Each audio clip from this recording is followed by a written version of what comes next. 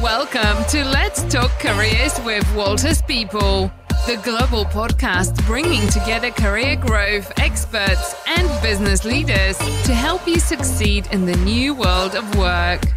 Ready, set, grow!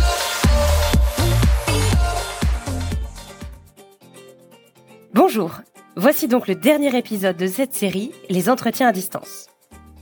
De la même manière que pour un entretien physique, il est indispensable de préparer l'entretien à distance. Vous devez notamment toujours tester votre matériel en amont pour éviter toute mauvaise surprise lors de l'échange. Voici nos 4 conseils pour être prêt le jour J. Conseil numéro 1, vérifiez votre connexion. Une mauvaise connexion Internet ou une image de piètre qualité peuvent facilement gêner la concentration pendant l'entretien et créer des retards, voire une expérience décevante pour chacun des intervenants. Avec un mauvais son, vous pourriez aboutir à une communication compliquée ou même un malentendu. Conseil numéro 2, renseignez-vous sur l'organisation de l'entretien. Avant que la conversation ne commence, confirmez avec le recruteur le format et la structure de la rencontre. Il existe en effet 2 types d'entretiens à distance, la conversation en direct et la vidéo préenregistrée.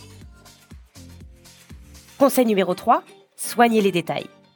Veillez à bien positionner la caméra, vérifiez le son et l'éclairage de votre visage.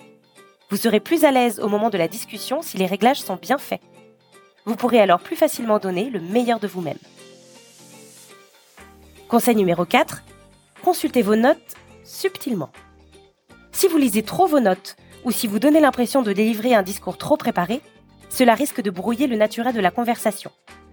Le recruteur risque alors de ne pas croire en ce que vous dites. Quelques conseils bonus. N'oubliez pas de vérifier le pseudo que vous utilisez, votre attitude et langage corporel, que personne ne vous interrompe, que vous avez tous les documents nécessaires à disposition, que vous avez des écouteurs fonctionnels. Merci de votre fidélité. J'ai été ravie de vous accompagner durant cette série de podcasts. J'espère que tous ces conseils vous aideront à trouver votre futur poste.